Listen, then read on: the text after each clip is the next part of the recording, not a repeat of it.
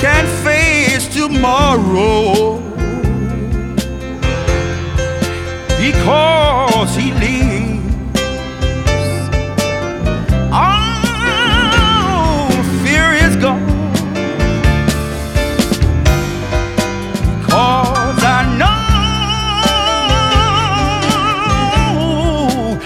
he holds the future.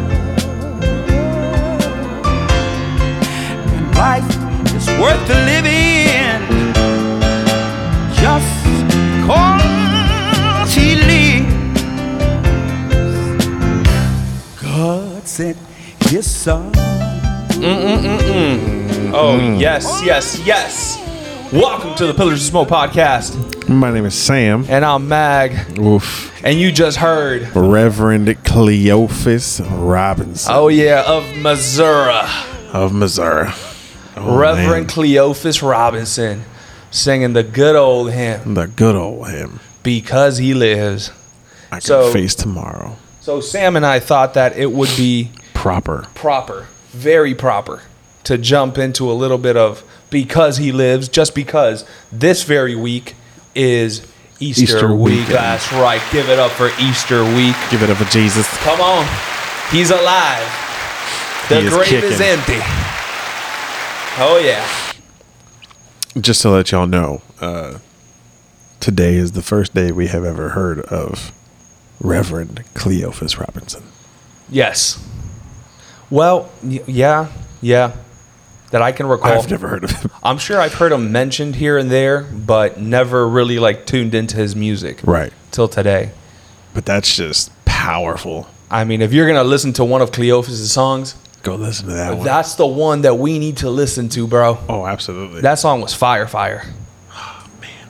Good Man, old. and that really kind of paves the way for a lot of gospel artists too. Oh, absolutely. Because he's been doing gospel since the 50s. Mm-hmm. He's passed now, but I'm pretty sure that there is some inspiration that he inspired, probably like Bill Gaither and a lot of those most guys like definitely. Guy Penrod and possibly even like David Phelps, which me personally, that's my favorite gospel singer of all time, David Phelps. I mean, if you're ever going to listen to, especially during the Christmas time, "Oh Holy Night" by David Phelps, that's it. Like, forget about it. well, I grew up with the Winans in the house. Okay. Yeah. No, that's a good one. BB and CC Winan. Absolutely. Absolutely. So, Mag.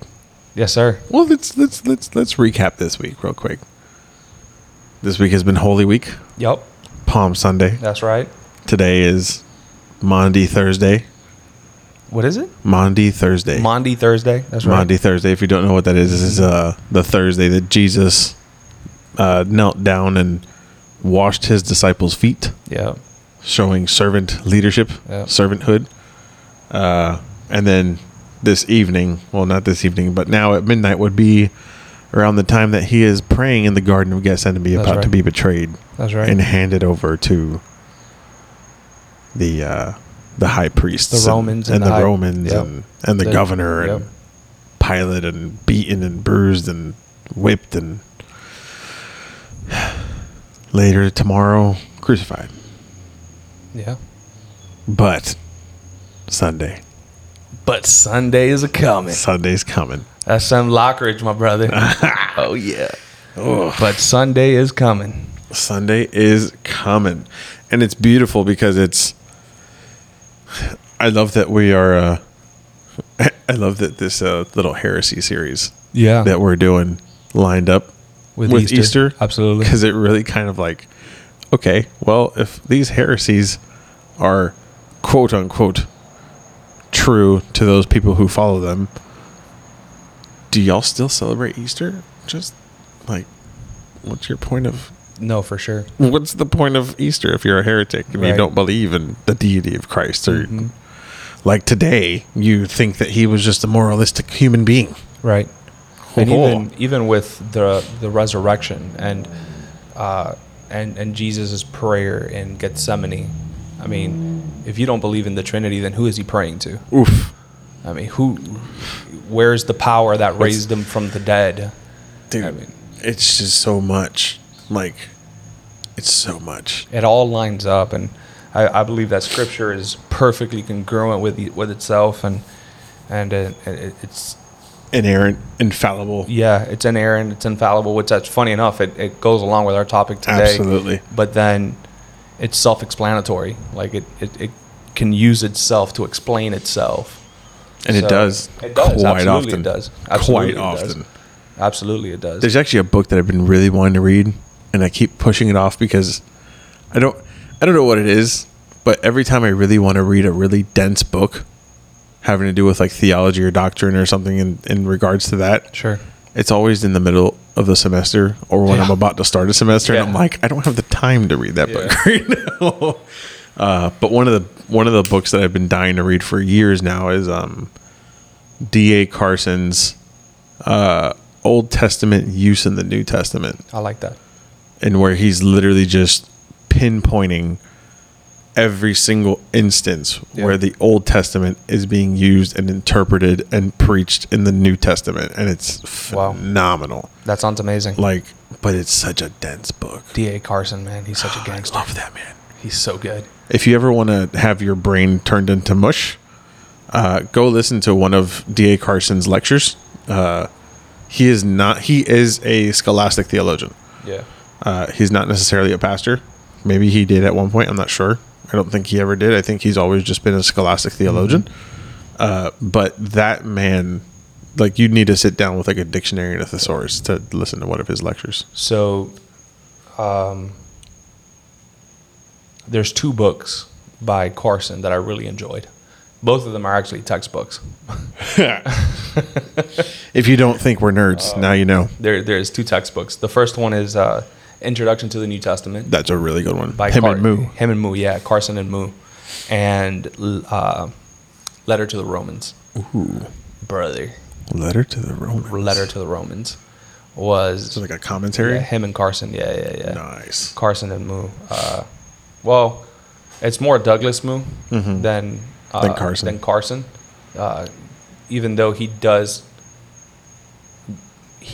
There are a lot of excerpts from Carson in that book, just because they're both great friends and all that. So, and if you want something a little lighter by Carson, more of on a devotional point for yourself to go through daily devotion, he has a couple volumes of a book called "For the Love of God." Oh, that's a good one, and that's very good. It's very, very good. I've gone through it a couple times. Yeah, good light read. Good light read by Carson. Yeah. It's not something that goes over your head. He made it specifically for daily devotional, and it kind of tracks you through the Bible in a year if you really want to, or if not, 2 years. But we digress. Yes. So today we are going into liberalism. Oh my goodness. Liberalism. This is a really, really big one. That is a big topic.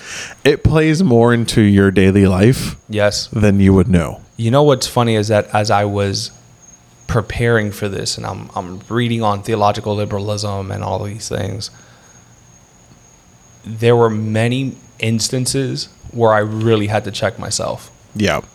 And yeah. There were moments where I was like, I've done this. Yes. I've done this. And like, crap. Yeah. Yeah. So this is definitely going to be an interesting one. Oh, definitely. Good conversation. Very good conversation. Not only for a podcast, but between you and your friends. If you're hanging out, if you're talking, you're discussing stuff after young adults, after small group, after students or whatnot. This is a great discussion to have. It's theological liberalism. And so what is theological liberalism? And it's the belief that Scripture is not inerrant or infallible. And this should not be, this should not in any way be confused with political liberalism. Even though that there are some strands that do tie into political liberalism. Right, they do kind of connect sometimes. There are connecting vines here, but it's not rooted in political liberalism. So if you think that we're about to talk about politics, we're not going to talk about politics. It's not a political. This is not going to be a political episode. Not this one. Not this one. Maybe in the future. Maybe. Nah. We'll keep the church and state here. We'll separate church and state here, guys. So liberalism, man. Sam, tell us a little bit about liberalism, man. Tell us about its origins, its roots. Where did this whole thing really start?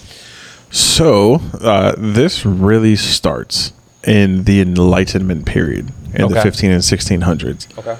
So the Enlightenment period starts coming up, and people really start looking at rational thought and processes. It's also a shift in philosophy at that time too.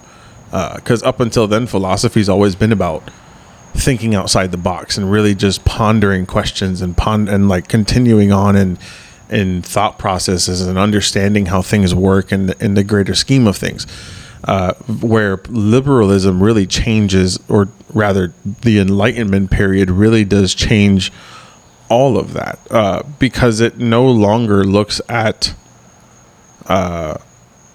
fact. It no longer looks at historical context. It no longer looks at scripture. It no longer looks at scripture. It no longer looks at anything that has been proven in the past. Like it completely throws history, scripture, like actual events out the window. Yeah. And what Enlightenment really looked at was just to give you a really good definition here, it rejected external sources of knowledge and substituted subjective autonomy of human reason or experience. Wow. So it really looked at like, well, this makes sense to me more than what this book is actually defining this to be.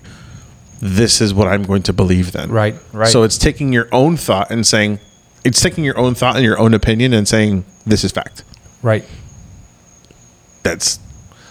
There's an interesting point here where the earliest expression of the liberalizing Christianity was rooted in the Polish Rakovian Catechism in 1605, where, check this out, Unitarian beliefs which replaced the traditional doctrine of the Trinity. Yeah. This is where it started to really take root, this whole liberalism kind of thing. And let's toss the baby with the bathwater here. Right.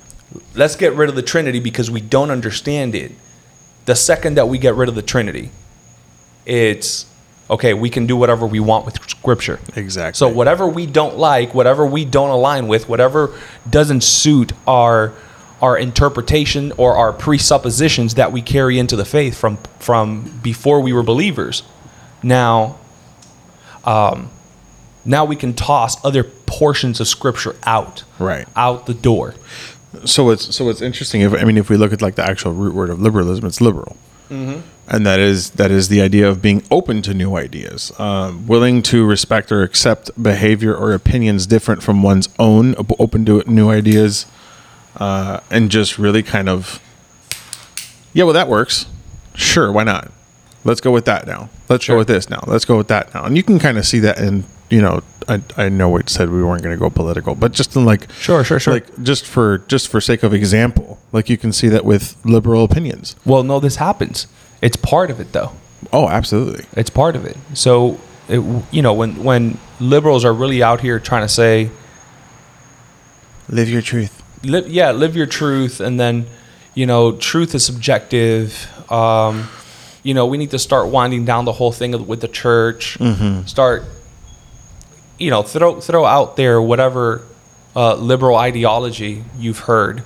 This is all rooted in this idea where your truth or your way of thinking is superior to Scripture. Mm-hmm. And this is what theological liberalism is that you know better than God. And in turn, what that ends up doing is that it actually breaks down the authority of God's word. 100%.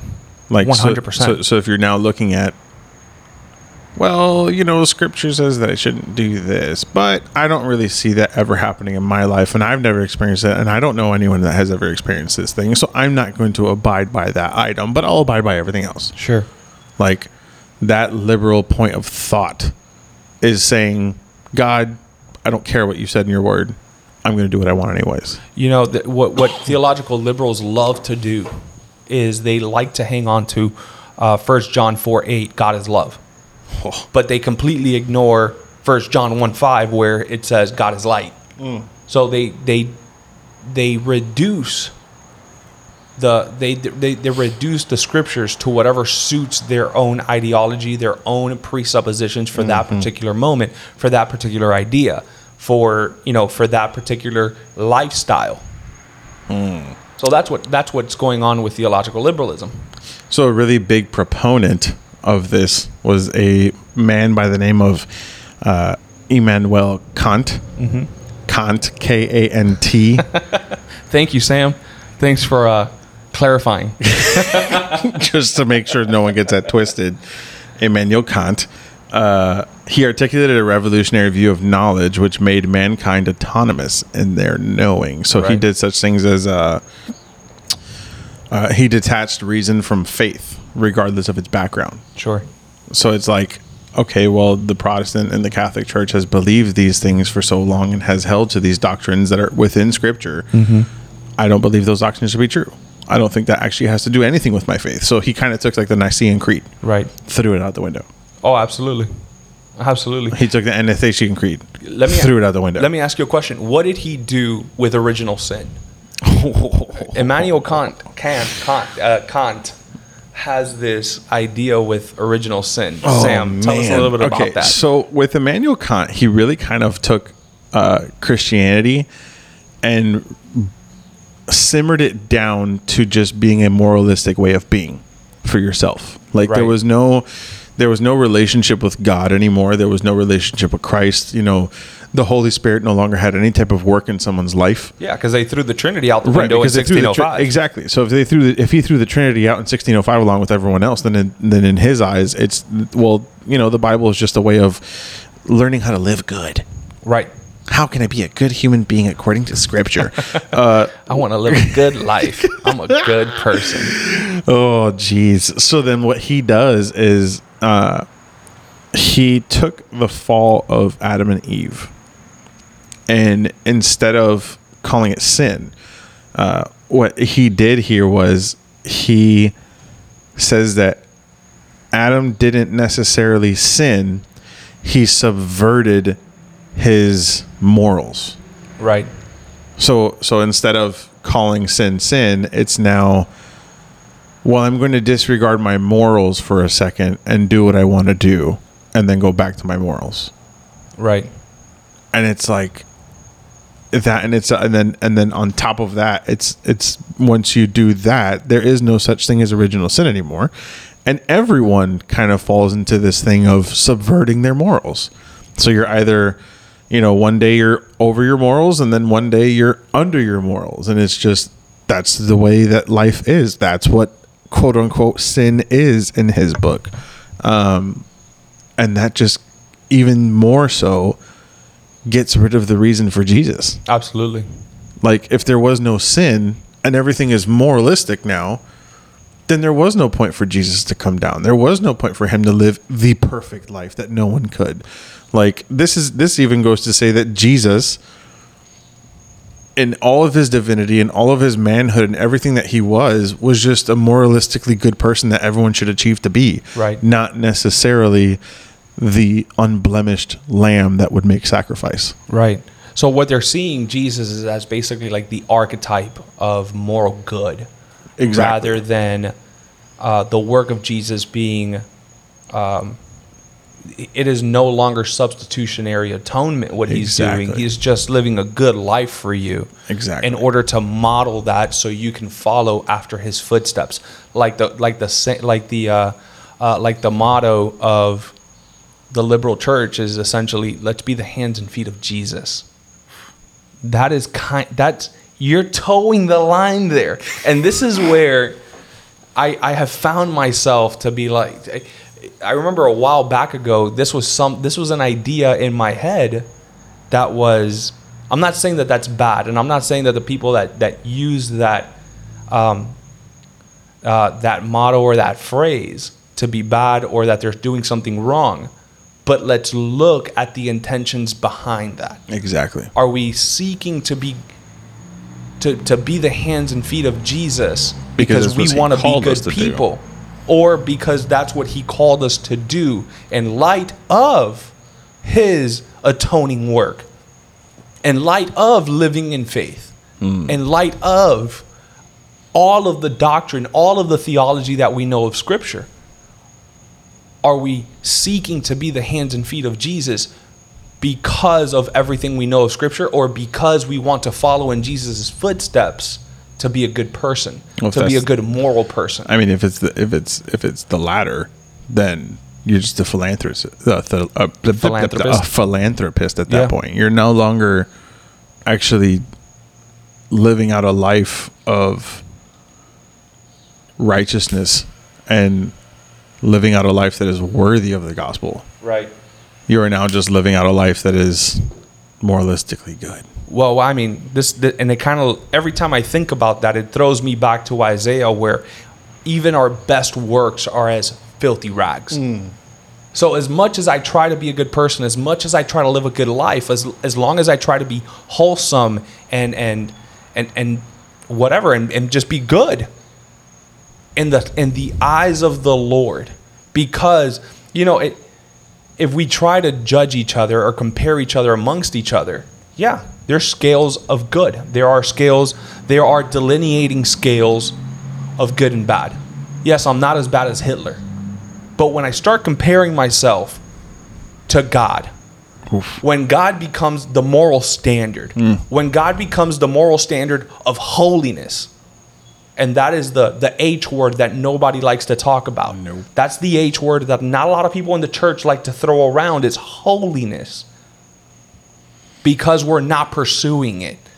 We rather pursue good works than pursue holiness. Why? Because pursuing holiness is difficult. And this was the problem. This is the problem of theological liberalism. It doesn't submit to the authority and to the holiness of God, which Jesus has called us into. Be holy as I am holy. Does that sound familiar? Even from the Old Testament, we're hearing, be holy as I am holy. Yeah. Well, if that's... It's not be good as I am good. Live out your morals as I am living out mine. No, it's be holy as I am holy. And really, it's, to the new believer, they might automatically fall into that trap. Yes. Because when you look at liberalism and it's saying, well, Scripture doesn't necessarily have authority. Scripture doesn't necessarily have authority over your life. It's really more just, the acronym, basic instructions before leaving Earth. Right. The Bible. Yeah. I can probably connect that one to liberalism, because it's just, be a good person until Jesus comes back. Well, that's not necessarily what he was calling us to do, because, you look at Matthew 28, the Great Commission. The Great Commission is go therefore and make disciples of all nations, baptizing them in the name of the Father, the Son, and the Holy Spirit, teaching them all that I have taught you, teaching to observe all that I have taught you. Like, nowhere in there does it tell us that our mission in life is to be good, to live good morals, to satisfy our own whatever it is that you have in your own self that needs some type of affirmation outside of God. Like, it's literally saying, I need you to be a harvester. Right. I need you to teach people what Scripture says. And if you're not going to teach people what Scripture says, then you're falling into liberalism. You're saying you're it's kind of like cafeteria faith. You're walking in and you're picking up what you want and not picking up the stuff that you need. That's good. I would never eat my vegetables from that cafeteria, bro. Oh, I ate the broccoli all the time. Those steamed veggies, dude. I only ate the broccoli when it came with cheese. Bro, that's why they give you the little salt and pepper pack. That's disgusting. No, I'm just kidding. But you know what? It's absolutely true. We love to pick and choose what we want. And on top of that, it starts to and this is where the whole deconstruction movement came from. There's been a lot of people out there who have been, quote unquote, deconstructing their faith for this very reason, for this very thing. They have exchanged the truth for a lie. Absolutely. And they will continue to do so over and over and over. And what ends up happening first is, what ends up happening first is they find a necessity for controversy. Theological liberals love to look for controversy. They love to look for contradictory statements in the Bible. This doesn't make sense. That doesn't make sense. That doesn't make sense. Therefore, it must be wrong. Therefore, it has to be wrong. Therefore, so if it's wrong, if you think it's wrong, then why are you following it? Why are you reading it? You're not a believer in it. Toss it to the side and live your own life. Or the other side of that coin is, this doesn't fit my experience. That's a big one now. This doesn't fit my experience. Well, because this doesn't fit my experience. Well, your discipleship program doesn't fit my experience. That theological liberalism is based on the human experience. Oh, absolutely. Not on the doctrinal experience of God. So that's why you have so many churches Yeah. who will hype up the experience of a Sunday service. And then you actually get to the content of what the pastor's preaching, and there's no depth. Yeah. There's nothing there that is convicting the congregation to abandon their sins, to follow Christ, to really seek him and his kingdom first before all other things. Like, you're looking at the experience of it and saying, well, as long as they felt good when they left here, as long as they were encouraged when they left here. Well, guess what? Sometimes encouragement is good. Sure. And scripture will do that. Right. But scripture is also going to cut you. Oh, absolutely. Because scripture is a double-edged sword. Yep. Because it's there to heal, but it's also there to prune. And if you're not pruning and healing, and you're only taking the things that are going to quote unquote heal you or make you feel good about your life, and so that you can go to live on Saturday or 11 on Saturday and walk into church on Sunday and feel good about yourself again, well, then guess what? You're falling into theological liberalism, because now you have taken where scripture says to flee sexual immorality, to flee debauchery, to not be tied up in wine and greed and all these other things, but rather, well, I'm following Jesus. No, you're not. Yeah. You're not following Jesus. It comes back to the rich young ruler. Hey, I've done this, I've done this, I've done this, I've done this. What else do I need to gain eternal life? Right. You give up your riches and follow me. Right. I can't do that. Come on. So the steps here that theological liberals love to do is that they like to create controversy. They like to find controversy, both in the church and in Scripture. So part of that, they start to deconstruct doctrine. They try to start poking holes in it. And then what I love is in 1 Corinthians 15, verse 3. Verse 3, sorry. For this I delivered to you as of first importance what I also received, that Christ died for our sins in accordance with the Scriptures, that he was buried, that he was raised on the third day in accordance with the Scriptures, and that he appeared to Cephas, then to the 12. Then he appeared to more than 500 brothers at one time, more of whom are still alive, though some have fallen asleep. Then he appeared to James, then to all the apostles. Last of all, as to one untimely born, he appeared also to me. Speaking of Paul. For I am the least of the apostles, unworthy to be called an apostle, because I persecuted the church of God. But by the grace of God, I am what I am, and his grace toward me was not in vain. On the contrary, I worked harder than any of them, though it was not I, but the grace of God that was with me. Whether then it was I or they, so we preach, so you believed.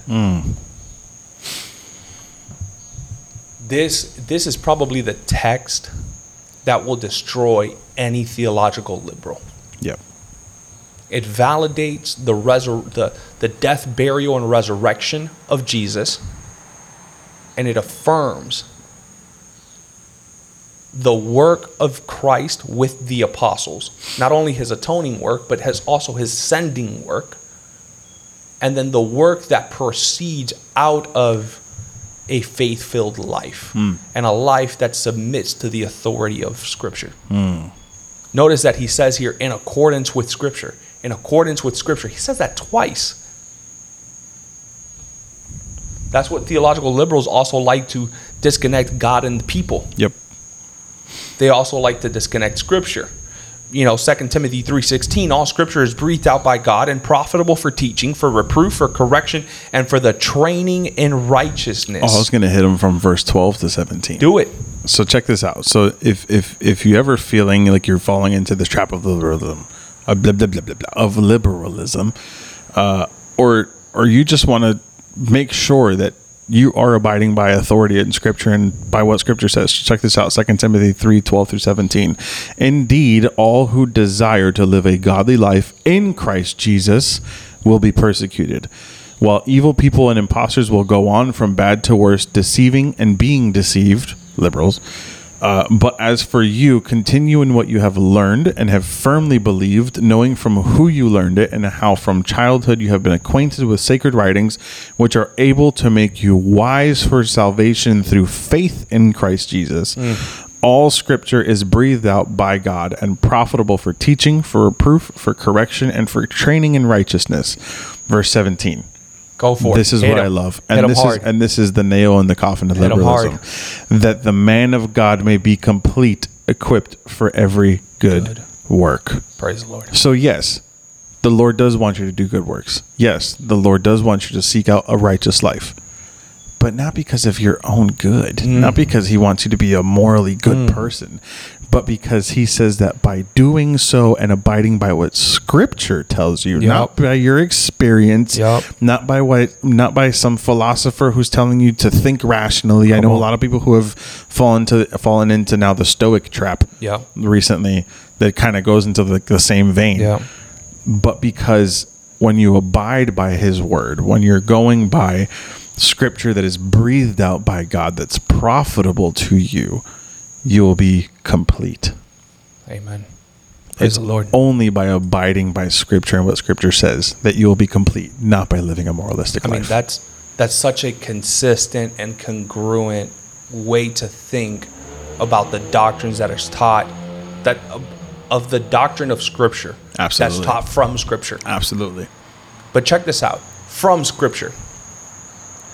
The Lord even gives us, how can I say this? He even gives us a warning in the Old Testament of what happens when people fall into theological liberalism. This is not an idea that was constructed or something that this is not something that Immanuel Kant came up with. Absolutely not. This was not an idea that the Polish Unitarians came up with in 1605 because they rejected the Trinity. This is an idea that the Lord has been preparing and warning his people about even from the time of the Judges. Oof. Judges 21 verse 25. This is the entire summation of everything that was going on in the Judges during the period of the Judges. This is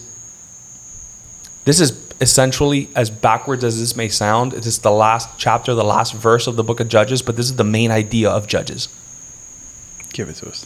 In those days, there was no king in Israel. Everyone did what was right in their own eyes. Oof. If you want to learn, if you want to understand what we're talking about here, go back and read the book of Judges. You will know. You will know exactly what's going on here. You'll know exactly why this book is summed up in this way. Why? Because everyone had turned away from the Lord. The priests started to try to do their own thing. They set up these idols, and then they started selling these idols. Then they started, claiming that this idol was made by Moses' grandson and all this stuff. And it just got so weird. There is no doubt in my mind. So originally, the book of Judges in the original Tanakh, in the original Hebrew scriptures, Right. Judges and Ruth were essentially one book. Right. Ruth is basically the preface right before the Kings. Yeah. It's the preface of what happens before Saul and before David. Basically, as an introduction to what happens when the Lord fulfills his Davidic covenant.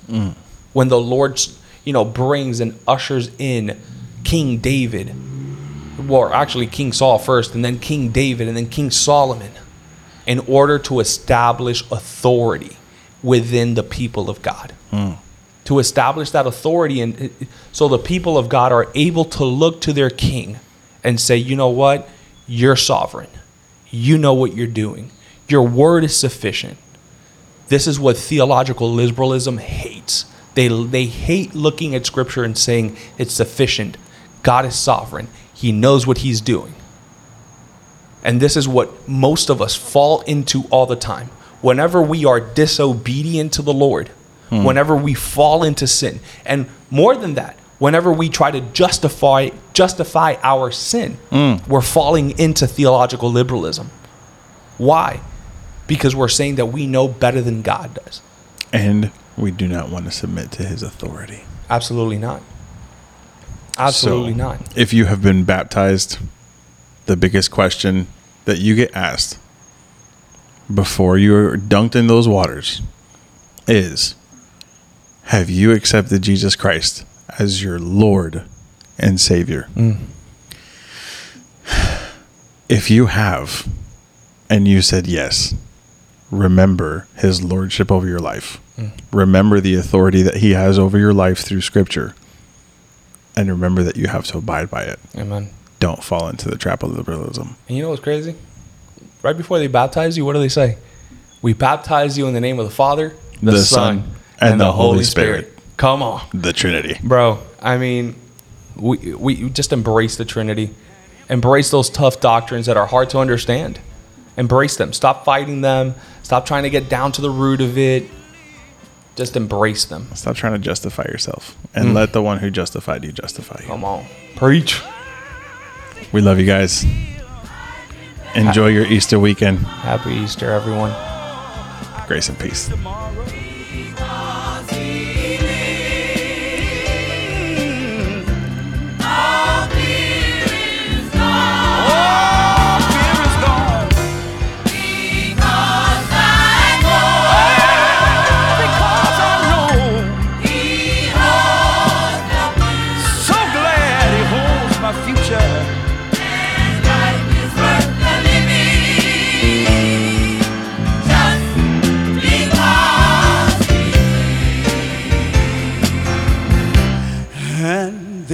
One day,